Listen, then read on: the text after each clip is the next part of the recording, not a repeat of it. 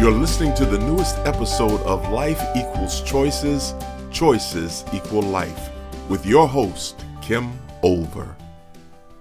This is Kim, and welcome to the 93rd episode of Life Equals Choices, Choices Equal Life. If you like today's episode, be sure to leave me a review wherever you listen to your podcasts and share with your friends on social media.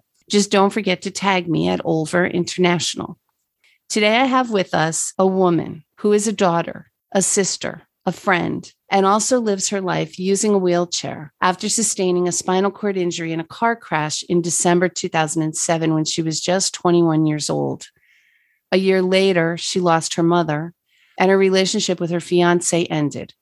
I'm sure she went through some dark times, but I want you to meet her now. In 2018, she became Miss Wheelchair Pennsylvania. She's a model, has appeared in a commercial, was voted WTAJ's Next Star Media's Remarkable Woman in 2020. She's lobbied politicians in Harrisburg and D.C. She is also the co-founder of the South Central Pennsylvania chapter of the United Spinal Association, and she also has her own Rolling Rainbow Barb YouTube channel. Welcome, Barb Zablotny, and thanks so much for joining us today. Thank you so much for having me. So, I want to talk to you about how you got to where you are today. What were the things that happened along your journey that made the difference? As you said, I was involved in a motor vehicle accident when I was 21 years old. I hit a patch of black ice, lost control of my vehicle, and hit into some trees. I was not wearing a seatbelt at the time of my accident, which is pretty much the reason why I sustained a spinal cord injury.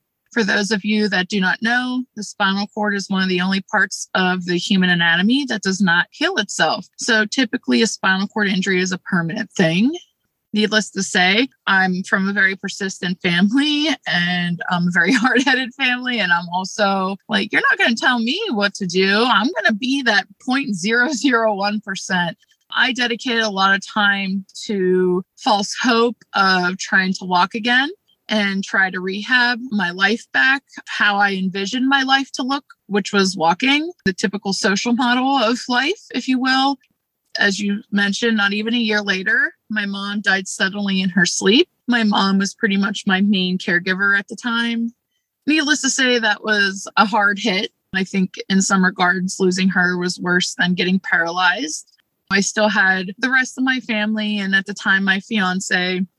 Shortly after my mom passed away, my fiance and I separated. That was due to him having severe PTSD from serving in our military.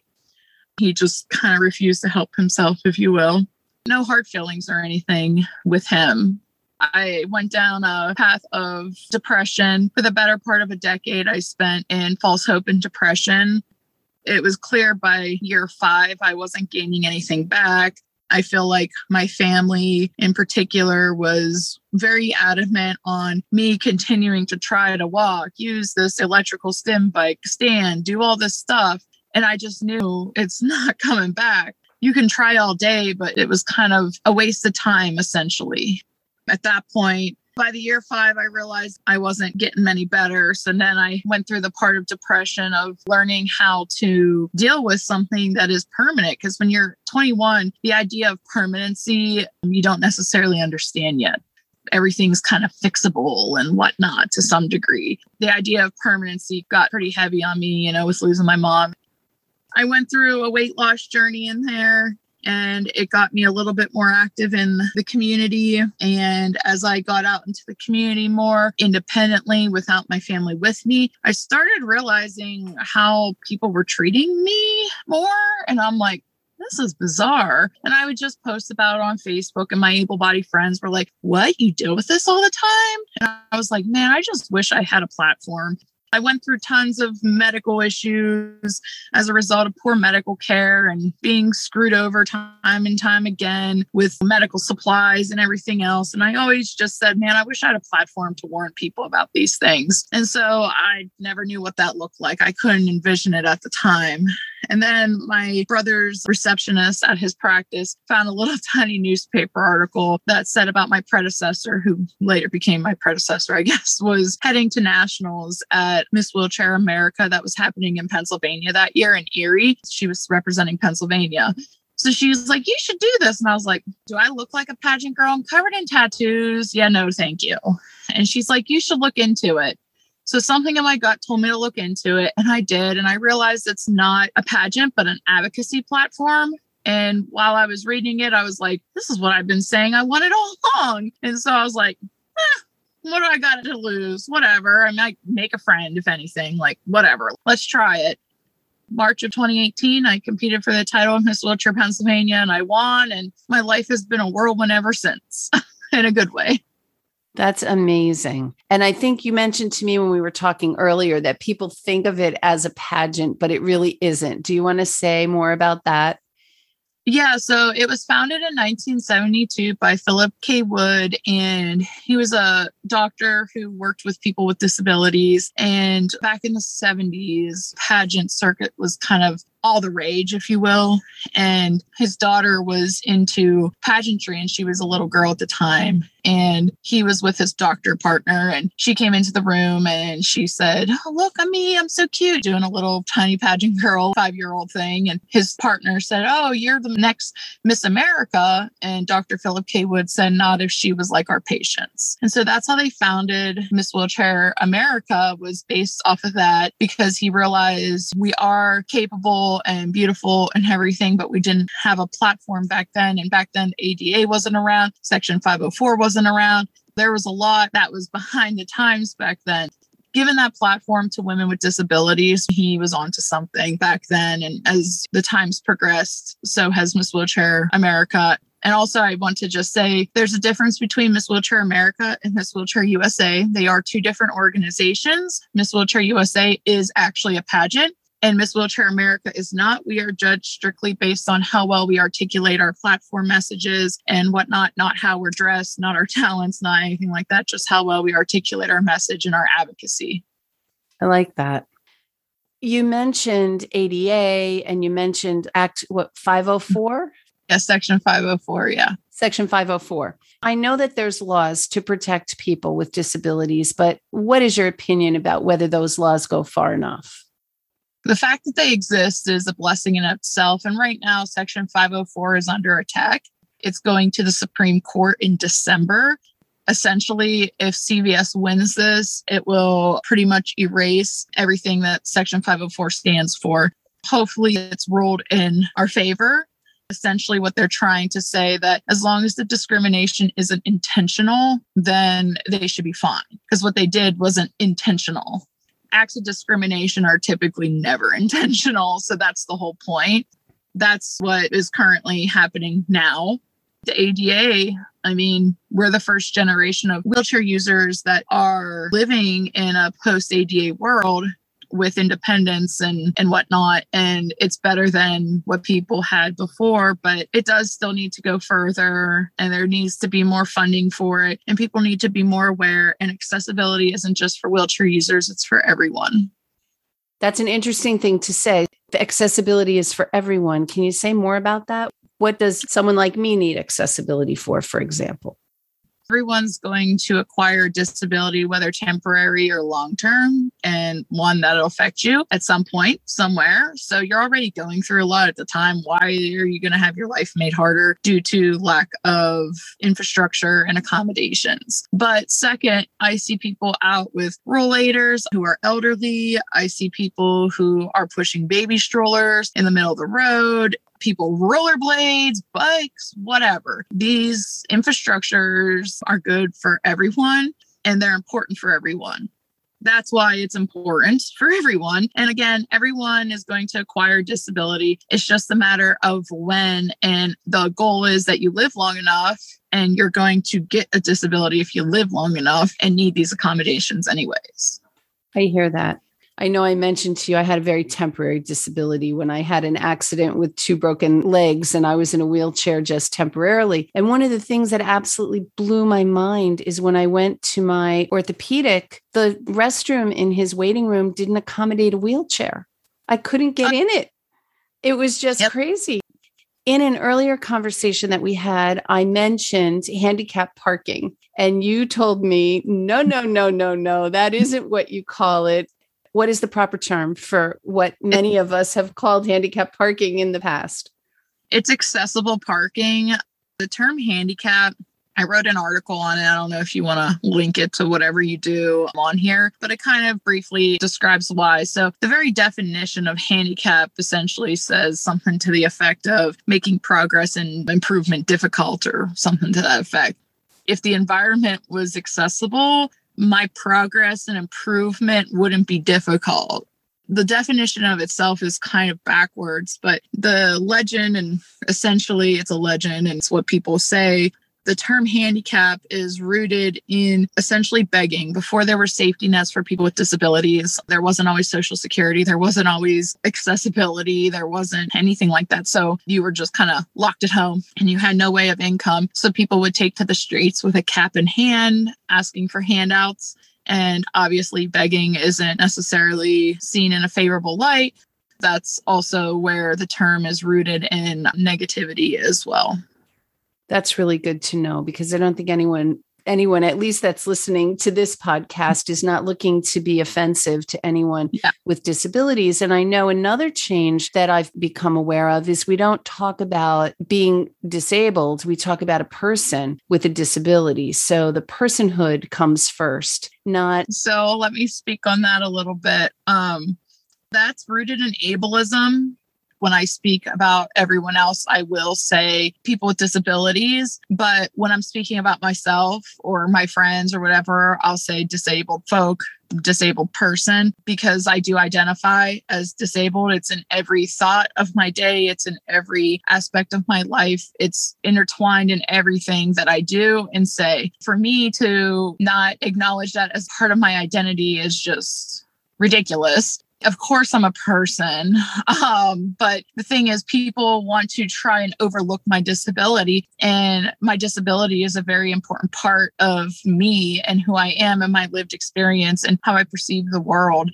I personally would rather people refer to me as a disabled person. But when I speak to large groups and stuff and audiences, I will say people with disabilities, because there are some people who may not choose to identify as that. I don't get offended if someone does that first. It is the more safer route. But typically, if someone's integrated into the disability culture, they will probably know the difference between identity first and person first language, and they can let you know what they prefer. But if you are talking to someone like that, if they say that, please do not correct them and say, you're an able-bodied person. And you're like, don't call yourself a disabled person. I'm like, who are you?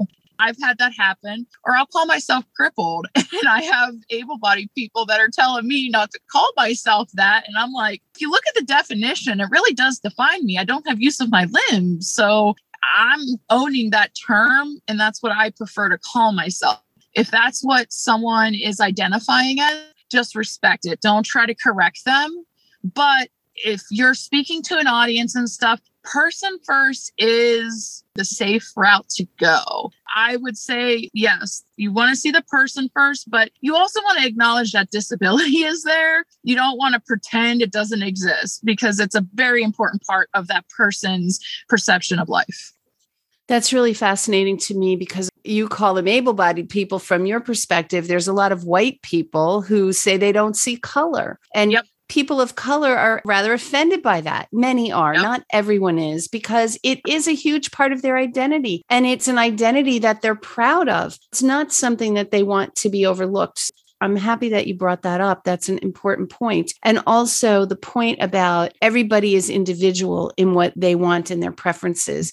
While I love doing these diversity podcasts, I always want to point out that it's not meant to develop stereotypes about an entire community, right? Because we can't say what a whole community of people prefer. We have to get to know the individual, which brings me to another question, Barb.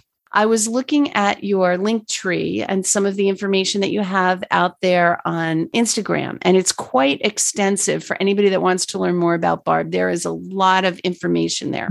One of the things that you spoke about in the video where you say people, well-meaning, I'm sure people, when they see you getting in or out of a car, they offer to help you. When what you really want is for someone to see you as a capable, independent woman and just see you and ask, how are you doing? Not, can I help you? That can be offensive to you. So could you say more about that for our audience? Oh, yeah. I always call it helpful ignorance, and the path to hell is paved in good intentions. Actually, when they do this, it can actually be dangerous. I'm going to speak about this on a woman front.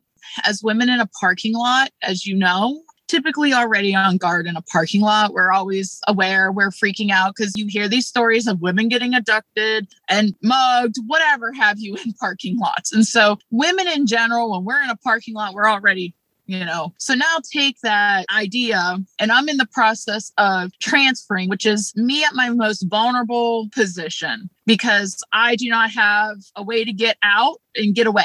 I am stuck right now in a vulnerable position. And typically it is older men, white men, that come up and they just start grabbing the chair. They just start running towards me. And when they try to yank the chair away from me, it gets dangerous in the fact that I can fall. And when I fall, then I'm going to have even more issues. And what people don't understand is this wheelchair is my body. So when you touch it, you're touching my body. I've had guys, older men, come up in a parking lot, start pushing me. And I'm like, can you please stop? And they're like, no, I'm helping. I'm like, no, you're kidnapping me.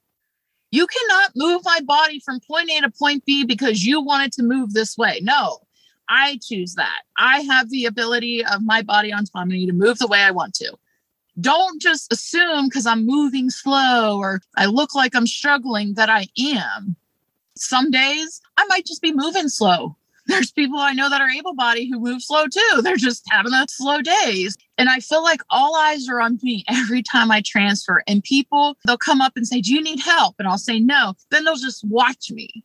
And they'll wait for one little mess up. And then they're lunging and they're asking to help. And it's just like, no, leave me alone. Like, that's literally like someone going up to you in a parking lot and picking you up, like scooping you up and then saying that they're going to put you in a car. Like, no. Typically, what I say is, if you would help an able-bodied person with this task, then go ahead and proceed to help with the tasks, such as holding a door open, grabbing something on a shelf, things that I did for anyone when I was walking. I, would help people with those things. And I would just hold the door open. Now, when you hold the door open, make sure you're out of the way of the wheelchair, or I'm going to probably yell at you for being in the way. But that's not that I'm not appreciative. It's just now you just made this 10 times harder for me and I could have opened it and got to the door quicker. When people look at me, their first idea is you're not capable of getting into the car. You're not capable of just doing it. I mean, why would I be relying on some random stranger in a parking lot to come and help me anyways? If I needed that, I would have brought them with me. Meanwhile, I'm transferring out of a driver's seat of a nice Subaru vehicle, pretty sure that I'm capable of handling this on my own. Just because it looks different doesn't make it wrong. Just because I might be moving slower doesn't make it that I need help. If I need help, I will tell you I need help and I will ask for it. I am capable of asking for help. Little do people understand that, but I know they mean well. But if you ask and I say no, please respect it. Don't keep going. Are you sure? Are you sure? Or stand there giving me the test of just waiting for a mess up. It's maddening. It's maddening. I have to prepare every time I'm out in public. When you say you just want someone to see you and ask how you are, do you find that people, when you're in a wheelchair, people don't really see you? Yeah, people don't see me. That's typically part of the reason why I'm in bright colors. My chair stands out. I kind of force them to see me because if you can't stand up, stand out. And so I make sure I completely stand out. They are forced to see me, I think, because of how I dress, how my chair is. And even then, they'll still ignore me. They will talk to, say, my sister over me. She's right there. They'll hand my sister a receipt of something I just paid for, hand her my stuff after I just paid for it. People just don't want to see it because I think it makes them uncomfortable because they just don't know how to talk and handle it. They just have never been taught. yes, I have a disability, but I just want someone to look me in the eye, smile, and say, "How you doing?" And if I let me go, I'm doing great. Okay, like, have a great day. When I was able-bodied, you'd pass someone and they'd do that smile. Hey, have a great day, and keep moving. They never stopped and gawked and grabbed and asked questions that were personal. And it just was a very humanized experience. And then when you do that, if I do need help, you just made yourself someone that is seeing me as a human. I'm more likely to ask you for help if I did, in fact, need it. That's the best way, I always say, to go about. If you're going, should I help? Shouldn't I help? Should I say something? Should I not? I don't want to seem like an asshole for not helping. They're worried that they're going to be perceived by other people as an asshole for not helping someone. And it's funny because I have friends who will come and we'll meet up and they'll be standing out waiting for me to get my chair out, and they know not to touch anything. And they're like, I really feel like an asshole now. Everyone's just watching me stand here looking at you and I'm not helping. And I'm like, well, they're the assholes for assuming I need your help. Depends how you want to spin that. But that's typically what I think a lot of it is they don't want to be perceived as this horrible person for not helping the wheelchair girl out. And that's it. There's a word that I kept hearing when I was reading about you, and it was independence. It's that you're on this road and this path to independence, and you want to be capable of doing things yourself. Where are you on that road right now? It's still a journey, but I'm seeing the light at the end of the tunnel more and more. I see things coming together. I see the path that I need to continue on. I see the puzzle pieces I need to put together to continue that path to be more independent. I'm getting there. It's a journey that doesn't happen overnight, but I definitely can see that it's a plausible scenario now. Okay. The last question I have for you is, if you had the opportunity, and I imagine you do get the opportunity, to talk to able-bodied people about the things that they may do or the things that they may say or the things they don't do and don't say that could be particularly painful to someone in your situation, what would you tell them? Where do I even start? Honestly, the thing about Miss Wheelchair Pennsylvania, it's made me aware of so many things that don't always directly affect me. The one woman I mentored, Miss Pennsylvania 2021, she has a service dog. And when I go out with her into public spaces, it hurts my head that grown people are screaming, "Puppy, puppy. Oh, I know I'm not supposed to touch, but I need to. He's so cute." And my head hurts. If you see an actual legitimate service dog out, it's invisible to you. You don't even acknowledge it's there. Does that affect me at all? No, it doesn't. But it affects her life completely. You just pretending that dog is invisible will make all the difference in her world. And not putting a vest on that you bought off of eBay on your service dogs, quote unquote, that you trained would also help. A thing that people don't understand is that if one of these people's dogs that they're dressing up as a service dog attacks her $50,000 trained dog, that's a legitimate service dog, she's forced to retire this dog. And now she lost her independence. In a lot of cases, not her case, but in a lot of cases, these dogs are literally a life or death situation. If this dog is distracted and misses an oncoming seizure or a blood spike or blood sugar spike or an allergen, someone could die. And people don't understand, you don't know what this dog is there for. You need to respect that. I just think of that and I'm just like, why do people not know this? I feel like it's common sense. You just don't take your pet out. If your pet's out of control, just keep it at home. Yes, I would love to take my pets everywhere with me too. I love them too. No one may know, but I was a vet tech before I got paralyzed. I love animals just as much as the next person, but these dogs and other animals are specialized and trained by actual people that this is their job. For me, that's one of the things. Does it affect me? No, but it affects a lot of people. And that's one thing that drives me batty every time I'm out with her is just how people are with it. And I think it's something that's not talked about enough. Another thing is everyone's like, oh, treat people the way you want to be treated. I'm starting to wonder if that's the wrong advice to give, because you might want to ask how this person wants to be treated. because how I want to be treated is going to be different than how you want to be treated. I may be treating you the way I want to be treated, but that's not what your vibe is. So I think that's another thing. I just think people also don't understand the difference between equality and equity, especially in the disability space. And I'm coming from a privileged white standpoint. If I'm dealing with all these barriers and issues every day, it's only 10 times worse for the people in the other intersectionalities of the disability experience. And so I would 100% also have people try to understand that difference between equality and equity as it pertains to disability. Right. So when you talk about intersectionality, I think there may be some people at least listening to this podcast that may not understand what you're saying. Could you say more about that? Yes, as I said, disability affects everyone at some point in time. Disability is one of the only marginalized groups that you're not always born with. You can acquire it. As a result, it affects people of all races, all gender identities, all types of backgrounds, all socioeconomic statuses. And so as a result, those are the intersectionalities of the disability experience.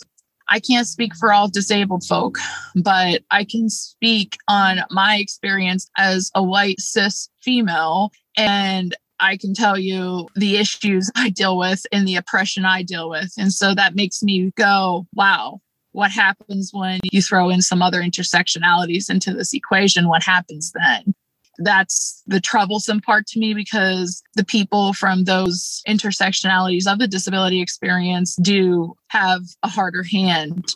To be a cis white male disabled is way easier, even than being a cis white female disabled. You can tell the difference in both experiences and how drastic they are when you talk to one another about it. Obviously, everyone's different, but everyone has different barriers. And again, I can't speak for all disabled folk, but that's kind of where I think a lot of people don't realize how disability affects every intersectionality there. Great. Thank you for that. I'd just like to ask if you have anything that you'd like to say in closing. If anyone wants to learn anything more, I feel like I really talk, my posts on my Instagram, Facebook and stuff, touch on these things a little bit. The girls from Miss Wheelchair Pennsylvania, they touch on these things on their posts as well. We try our best to advocate for various things within the disability spectrum. If you want to follow along, you can learn more about it if you're interested in the disability experience. If you are wondering how to refer to people with disabilities, a great book that I would recommend, written by a friend of mine that I met right before the pandemic hit. Her name is Emily Lindo. She recently released a book called Demystifying Disability. She does a phenomenal job breaking it all down and making it digestible and easy to understand for people. If you are questioning how to address people with disabilities or learning more about the whole disability culture overall. Great. That's wonderful. Thank you for that. I will put your links to Instagram, Facebook, YouTube in the show notes, as well as a link to that book of Emily's. So thank you so much for those resources. That's wonderful, Barb. I want to really thank you for joining us today, Barb. It has been a pleasure, and I've learned a lot from you, and I'm sure our listeners have also learned a lot from you.